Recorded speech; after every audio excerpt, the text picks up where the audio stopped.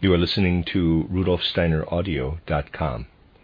If you are listening to the podcast of this, it is located at RudolfSteiner.podbean.com. Please consider becoming a patron. As well, there are two publishing houses, SteinerBooks.org in America and RudolfSteinerPress.com in England, who are the sole publishers of Steiner into English and have given me permission to do these recordings. Please consider patronizing them as well. You are listening to RudolfSteinerAudio.com. This is a reading of a collection of lectures by Rudolf Steiner entitled Mystery of the Universe, the Human Being, Image of Creation, known formally as Man, Hieroglyph of the Universe. This is Lecture 3. In these studies, I wanted to draw your attention to certain things which can lead us back to a more concrete study of the universe than is contained in the Copernican worldview. We must not forget that Copernican cosmogony arose during the epoch after the middle of the 15th century, when there was an increasing tendency toward abstract conceptions of the universe. It came, indeed, at a time when the tendency to make everything abstract was at its height. We must always remember that it is essential now that we should get free of this tendency and bring to our thought about the universe concepts that contain something more than merely abstract ideas. It is not a matter simply of constructing a worldview similar to that of Copernicus on slightly different lines. This was brought home to me in the questions arising out of the last lecture. For these questions turned on the possibility of being able, yet again, to draw lines that would give us a quite external, abstract picture of the world. That, of course, is not what is needed. What we have to do is to grasp in its spiritual nature all that is not man, in order to build a bridge from the spiritual in man to the spiritual outside him. You must understand that here, at this particular time, at all events, it cannot be our task to discuss a mathematical astronomy. That would necessitate beginning over again from elementary rudiments. For the fundamental concepts employed today have their source in the whole materialistic mode of thinking that has arisen since the middle of the 15th century. If we wanted to develop and complete the worldview we have sketched, it would be necessary to begin with the most elementary principles and elaborate them anew. The fate that befell Copernicanism came about, as we shall see, because of the strong tendency to abstraction, which may so easily lead to intellectual excesses. True Copernicanism is not really the same as that which it has become in the hands of the followers of Copernicus. Certain theories have been selected from Copernicanism which were quite in keeping with the ways of thought of the last few centuries, and from them the worldview now taught in all schools has arisen. It is not my wish to offer any similar type of cosmogony, where, instead of the well-known ellipse in which the sun is placed as one of the foci, and in which the earth moves with an inclined axis, we simply put a screw-shaped line. What I want to do instead is to describe man's relationship with the universe, and it is in this direction that we will now pursue the matter further. I've tried to show you how the moment one begins to pass to a more intensive inner experience of the three directions of space in one's own body, one realizes how these directions differ in nature and kind from one another. It is only the faculty of mental abstraction in the head which makes these three dimensions abstract, and does not distinguish between above and below, left and right, before and behind, but simply takes them as three directions. And we would immediately commit a similar error if we set out to build any other spatial construct in a purely abstract way.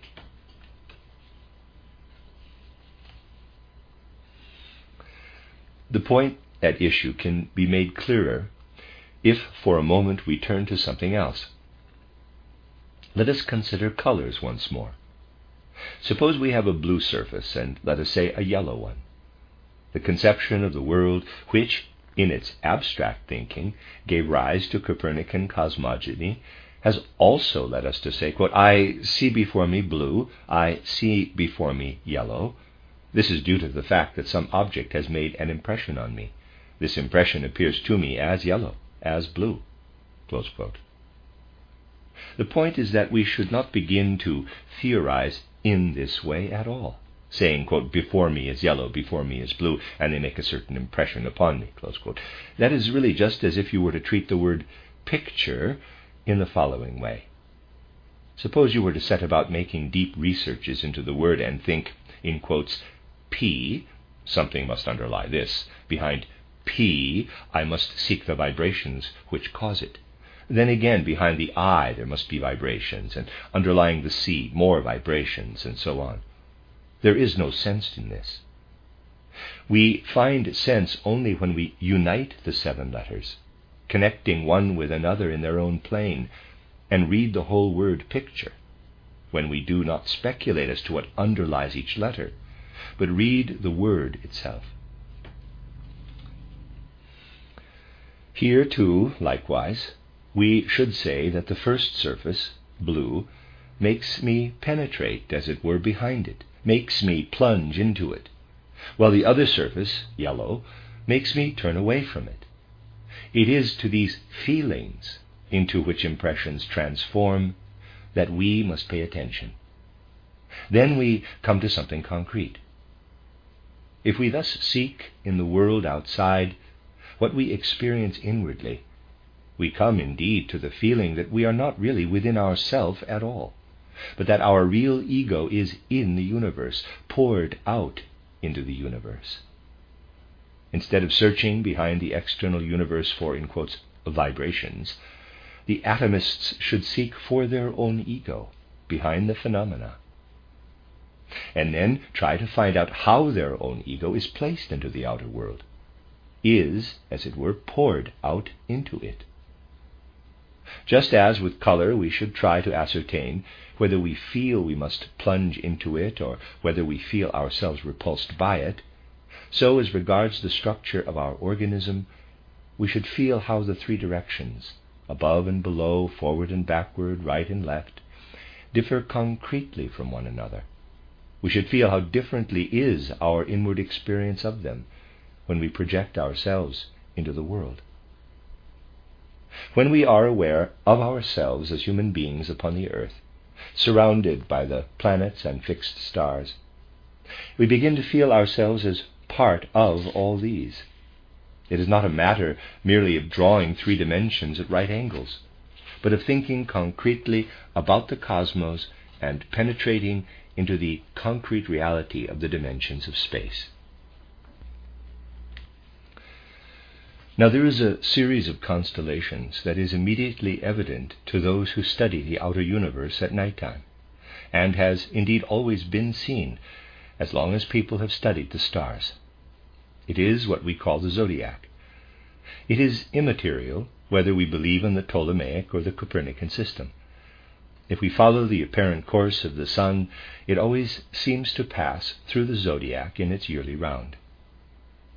Now, if we imagine ourselves placed into the universe in a living way, we find that the zodiac is of very great significance. We cannot conceive of any other plane in celestial space as being of like value with the zodiac, any more than we could conceive the plane which divides us in 2 and creates our symmetry as being placed at random just anywhere. We then perceive the zodiac as something through which a plane may be described, and there's a drawing. Let us suppose this plane to be the plane of the blackboard, so that we have here the plane of the zodiac. The plane of the zodiac is plain to see here as the plane of the blackboard. Footnote, a play on words here in the original German, so dass seine Ebene eben die Ebene der Tafel sei. End of footnote. We shall then have one plane before us in cosmic space, precisely as we imagined the 3 planes embodied in man. That is certainly a plane of which we can say that it is fixed there for us. We see the sun run its course through the zodiac, and we relate all the phenomena of the heavens to this plane. And we have here an analogy from the celestial world outside man for what we must perceive and experience as planes in man himself. Now, when we draw the symmetry plane in man, and have on one side of the symmetry axis the liver, organized in one way, and on the other side the stomach, organized in a different way, we cannot think of such a fact without feeling at the same time some inner concrete relation. We cannot imagine mere lines of space lying there, but what is in the space must manifest definite forces of activity. It will not be a matter of indifference whether something is on the right or on the left. In the same way, we must imagine that in the organization of the universe, it is a matter of consequence whether a thing is above or below the zodiac. We shall begin to think of cosmic space as we see it there, sown with stars. We shall begin to think of it as having form. Now, just as we think of this plane on the blackboard, so we can also think of another at right angles to it. Let us think of a plane extending from the constellation Leo to that of Aquarius on the other side. Then we can go further and imagine a third plane at right angles again to this one, running from Taurus to Scorpio. We have now 3 planes at right angles to one another in cosmic space. There is a drawing of this. These 3 planes are analogous to the 3 we have imagined in man. If we think of the plane we have denoted as that of will, the plane, that is, which separates our front from our back, we have the plane of the zodiac itself. If we think of the plane running from Taurus to Scorpio, we have the plane of thinking. That is, our thought plane would be ascribed to this plane. And the third plane would be that of feeling. Thus we have divided cosmic space by means of 3 planes, just as we divided man in our first lecture. What is important initially is not simply to replace the Copernican cosmic system with some other, but to enter into this concrete picture, to imagine cosmic space itself so organized that one can distinguish in it 3 planes at right angles to one another, just as can be done in the case of man. The next question to arise for us must be, is every single aspect of man really to be conceived as forming an integral part of what appears to us in outer cosmogony? We emphasized in the last lecture that the Earth, the Sun, and other planets progress in a spiral. Such a statement is, of course, merely diagrammatic, for the spiral line itself is curved. That, however, does not concern us here. What is important for us at the moment is that the Earth, as we have seen, follows the Sun in such a spiral. So we must ask whether man too is so interwoven in this movement that he is absolutely compelled to take part in it in all circumstances. For if that be so, if it is absolutely inevitable that he follows this movement, then there is no place at all for free will or for moral activity on his part. Let us not forget that we began our study with this very question: how to build a bridge leading from pure natural necessity to morality, to what is motivated by the impulse toward freedom. Here we can go no further if we rely only on the Copernican system. For what does this offer us? We picture the earth upon which we stand. Whether the earth or the sun goes rushing along has no bearing here. If man is connected with all this in absolute natural causality, it is impossible for him to develop free will. We must therefore ask whether the entire being of man lies bound within this natural causality, or whether we ever get beyond it. We must not, however, put the question in a mood of thought similar to 19th century materialists, who pointed out that so many people have died on earth that it would be impossible to find space to fit all their souls. These materialists were wondering how much space each soul might need. But what point does it really have to ask such a question? We must above all clearly understand that the full sense and meaning of phenomena in the universe, and movement is also a phenomenon, also becomes clear to us when we grasp it in specific cases. We distinguish in some way what takes place in the 4 or 8 realms, what is above and below the plane of the zodiac, will, what is right and left of the plane of feeling, or what goes on this or on the other side of the plane of thinking. We feel that something is connected with this differentiation, a reality connected with the cosmos, namely something that manifests in recapitulation, as we have it, for instance, in what we designate as, quote, the course of the year, close quote. And we must now ask in a concrete way, how can we find a connection between man and the yearly course of the seasons? Well, first of all, we find that in descending from the spiritual world into the physical, we pass through conception. We remain for about 9 months in the embryonic condition, that is to say, 3 months fewer than the year's course. We might be inclined to call this, therefore, something very much at odds with the cycle of the seasons. Man seems to show, even at the very genesis of his physical earthly existence, that his development pays no attention to the course of cyclical rhythms in nature. This is, however, not the case. If we know how to observe the child during the first 3 months of his earthly life, we find that these first 3 months, which together with the 9 months of pregnancy make the year complete, manifest in a very true sense a continuation of his embryonic life. What takes place in the brain, as well as other things happening with the little child, can, from a certain aspect, be considered as still belonging to his embryonic life. Thus we can say that in a certain respect, the first year of human development corresponds, after all, with the year's course.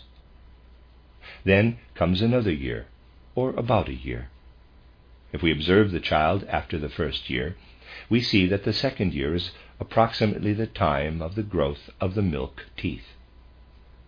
We observe the child during the second year after its conception, and we find that this year corresponds on average with the growth of the first teeth. Now let us ask, does this continue? No, it does not. The first teething year seems to represent an inner cycle of seasons within the child. And so it does, just as the first year of life, including 9 months in the womb, is at the same time an inner cycle of the year. In the formation of the milk teeth, the universe obviously works in the child. But then something different happens. In a space of time 7 times as long, the force which pushes out the second teeth is at work in the child. Here something occurs which we cannot connect with the world's course, but with something that is withdrawn out of it and works out of our inner being. Here then we have a concrete instance. We have, first of all, in respect to one series of facts, the world organism projected into man in the formation of his milk teeth. And then, when we look at the permanent teeth, we find that these are man's own production. An inner human cosmic system places them into the outer cosmic system. Here we have the first herald of man's potential freedom, in the fact that he engages in something which clearly shows his independence from the universe. This process retains the sequence of the universe within it, but man slows it down within him, giving the same process a different velocity, 7 times as slow, thus taking 7 times as long. Here we have a contrast between what takes place within us and the outer being of the universe. Another independence from the outer universe is very, very clearly demonstrated in the alternation between sleeping and waking. The alternation between day and night takes place, of course, at different times for different places on the earth. What does this alternation between waking and sleeping mean for us? Roughly speaking, it means that sometimes our ego and astral body are united with our etheric and physical bodies, and at other times our ego and astral body are separated from the etheric and physical bodies. Now, someone in the present cycle of civilization, especially one who calls himself a civilized person, is no longer entirely dependent in this respect on the natural cycle. The cycle of waking and sleeping, in its measure of time, seems to resemble the cycle of nature. But nowadays there are people, I have known such, who turn night into day and day into night.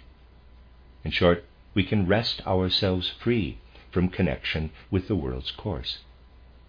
The sequence in us of the sleeping and waking states shows, however, that we still have within us an echo of this regularity. The same is true of many phenomena in the human being. When we observe our alternation between waking and sleeping, and nature's alternation between day and night, and how we are still bound to the alternation of waking and sleeping, though not to that of day and night, we must say, man's inner states were once bound to the outer course of the universe. But he has broken away from this. Civilized human beings nowadays have almost entirely broken away from the course of outer nature. Only when we perceive, when we discover with our intellect that it is better for us to sleep at night rather than by day, do we consciously return to outer laws. It is not the case, however, that night takes possession of us in such a way that we absolutely have to sleep. No civilized person really feels, quote, night makes me sleep, day wakes me up, close quote. At most, if night falls and a lecture is still going on here, the two facts taken together may perhaps affect some in such a way that they experience an absolute call of nature to fall asleep. These, however, are not necessarily things we need to include in our picture of the world. Thus, the point to observe is that we have wrested ourselves away from the course of nature, but that the rhythms of our activity, nevertheless, still show a reflection of it. Let us see how transitions from one to the other condition manifest themselves. We may say that in our waking and sleeping we still distinctly show a reflection of the course of nature, but that we have wrested ourselves free from it. In the appearance of the second teeth, we no longer reveal a chronology at one with nature, such as is still expressed in the growth of the first teeth. When we receive our second teeth, a new course of nature arises in us, for this is not in our control like sleeping and waking. Our free choice does not enter here. Here something appears that belongs to nature, yet does not follow the larger course of nature, something which is particular to man. And yet it is not within his free choice, it is implanted as a second natural organization within the first. In all these things, I am speaking of quite simple everyday matters, but it is a question of noticing them in the right way. We must now examine the fact that there is a certain natural event which is interwoven with the growth of the first teeth. Let us draw it in diagram, and there is one. Within this natural event or process, as a part of the process, the formation of our first teeth proceeds. Then we have another natural occurrence, one intrinsically human, not at all embedded in the general course of world phenomena, the growth of the second teeth. To draw this, we must present it as a different stream. Yet the difference is not yet clear in the drawing. They both look alike. The fact is, we must represent it in a quite different way if we want to depict the connection between the receiving of the first and second teeth, We must draw what gives rise to the first teeth as occurring 7 times deeper for the second teeth. If we draw them side by side, parallel, we have no picture of the relation of the first teeth to the second. We only get a picture of this by drawing the force giving rise to the first teeth as encircled by another force, upon which the growth of the second teeth depends. Here, the difference in speed of the process makes it necessary for the movement to curve. You can imagine it in terms of a star somewhere in space with another star circling round it, whose orbit exerts an influence at 7 different points, say, as it passes round. The simple fact of the revolution gives rise to something qualitative, a creative activity. Looking at the growth of the first teeth and of the second, we must therefore say that this has something to do with certain world forces, one of which circles round the other. I put this example before you because it can show what it means to speak of real, actual movements in space, and how empty is the kind of talk which says Jupiter, or it may be Saturn, is so and so many miles distant from the Sun, and encircles it in such and such a line. That tells one nothing at all. It is an empty phrase. We can only know anything about facts like these when we unite some content with them, such as the orbit of Jupiter is like this, the orbit of Saturn like that, and the revolution of the one serves the revolution of the other. I have here merely pointed out the necessity inherent in certain specific processes. Some of you may say that they are difficult to understand, or perhaps you will not say so, but will consider that there is no need to discuss them. Not until people learn to discuss and study such things will they be able to progress to a definite and clear view of the universe. And then they will give up what is presented so superficially in Copernicanism, the conception of the celestial movements solely in lines. Instead of this, an impulse should enter humanity which says it is necessary to be clear first about our own most elementary experiences before turning our attention to the outer mysteries of the universe. We only learn the significance of certain interconnections which we read from the stars when we understand the corresponding processes in our organism. For what lies within our skin is no other than a reflection of the organism of the outer world. Thus, if we draw a diagram of the human being, we have here the blood circulation, merely in diagrammatic form, and we can trace its path. It is all within us.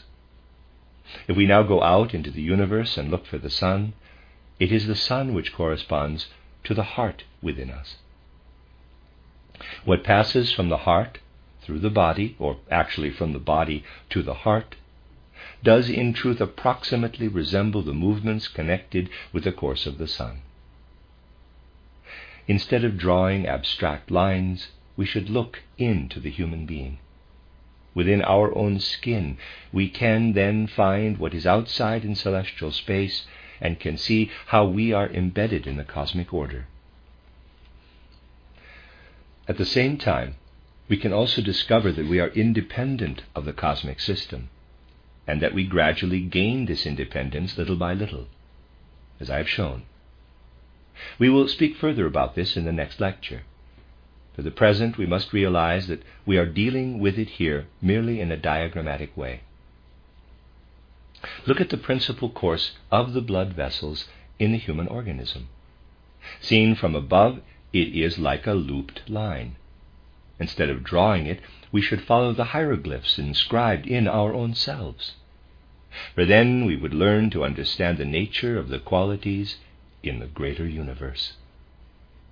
This we can only do when we are able to recognize and have living experience of the fact I have spoken about in public lectures, that the heart does not work like a pump driving the blood through the body, but that the heart is moved by the circulation, which is itself a living thing.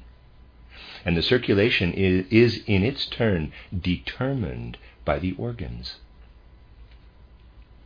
The heart, as can be seen in embryology, is really nothing more than a result of blood circulation. If we can understand what the heart is in the human body, we shall learn to understand also that the sun is not, as Newton calls it, the general cable pulley sending its ropes, the force of gravitation, toward the planets.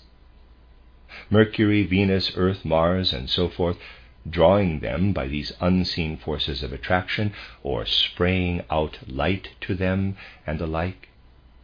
But that just as the movement of the heart is the product of the life force of the circulation, so the sun is no other than the product of the whole planetary system.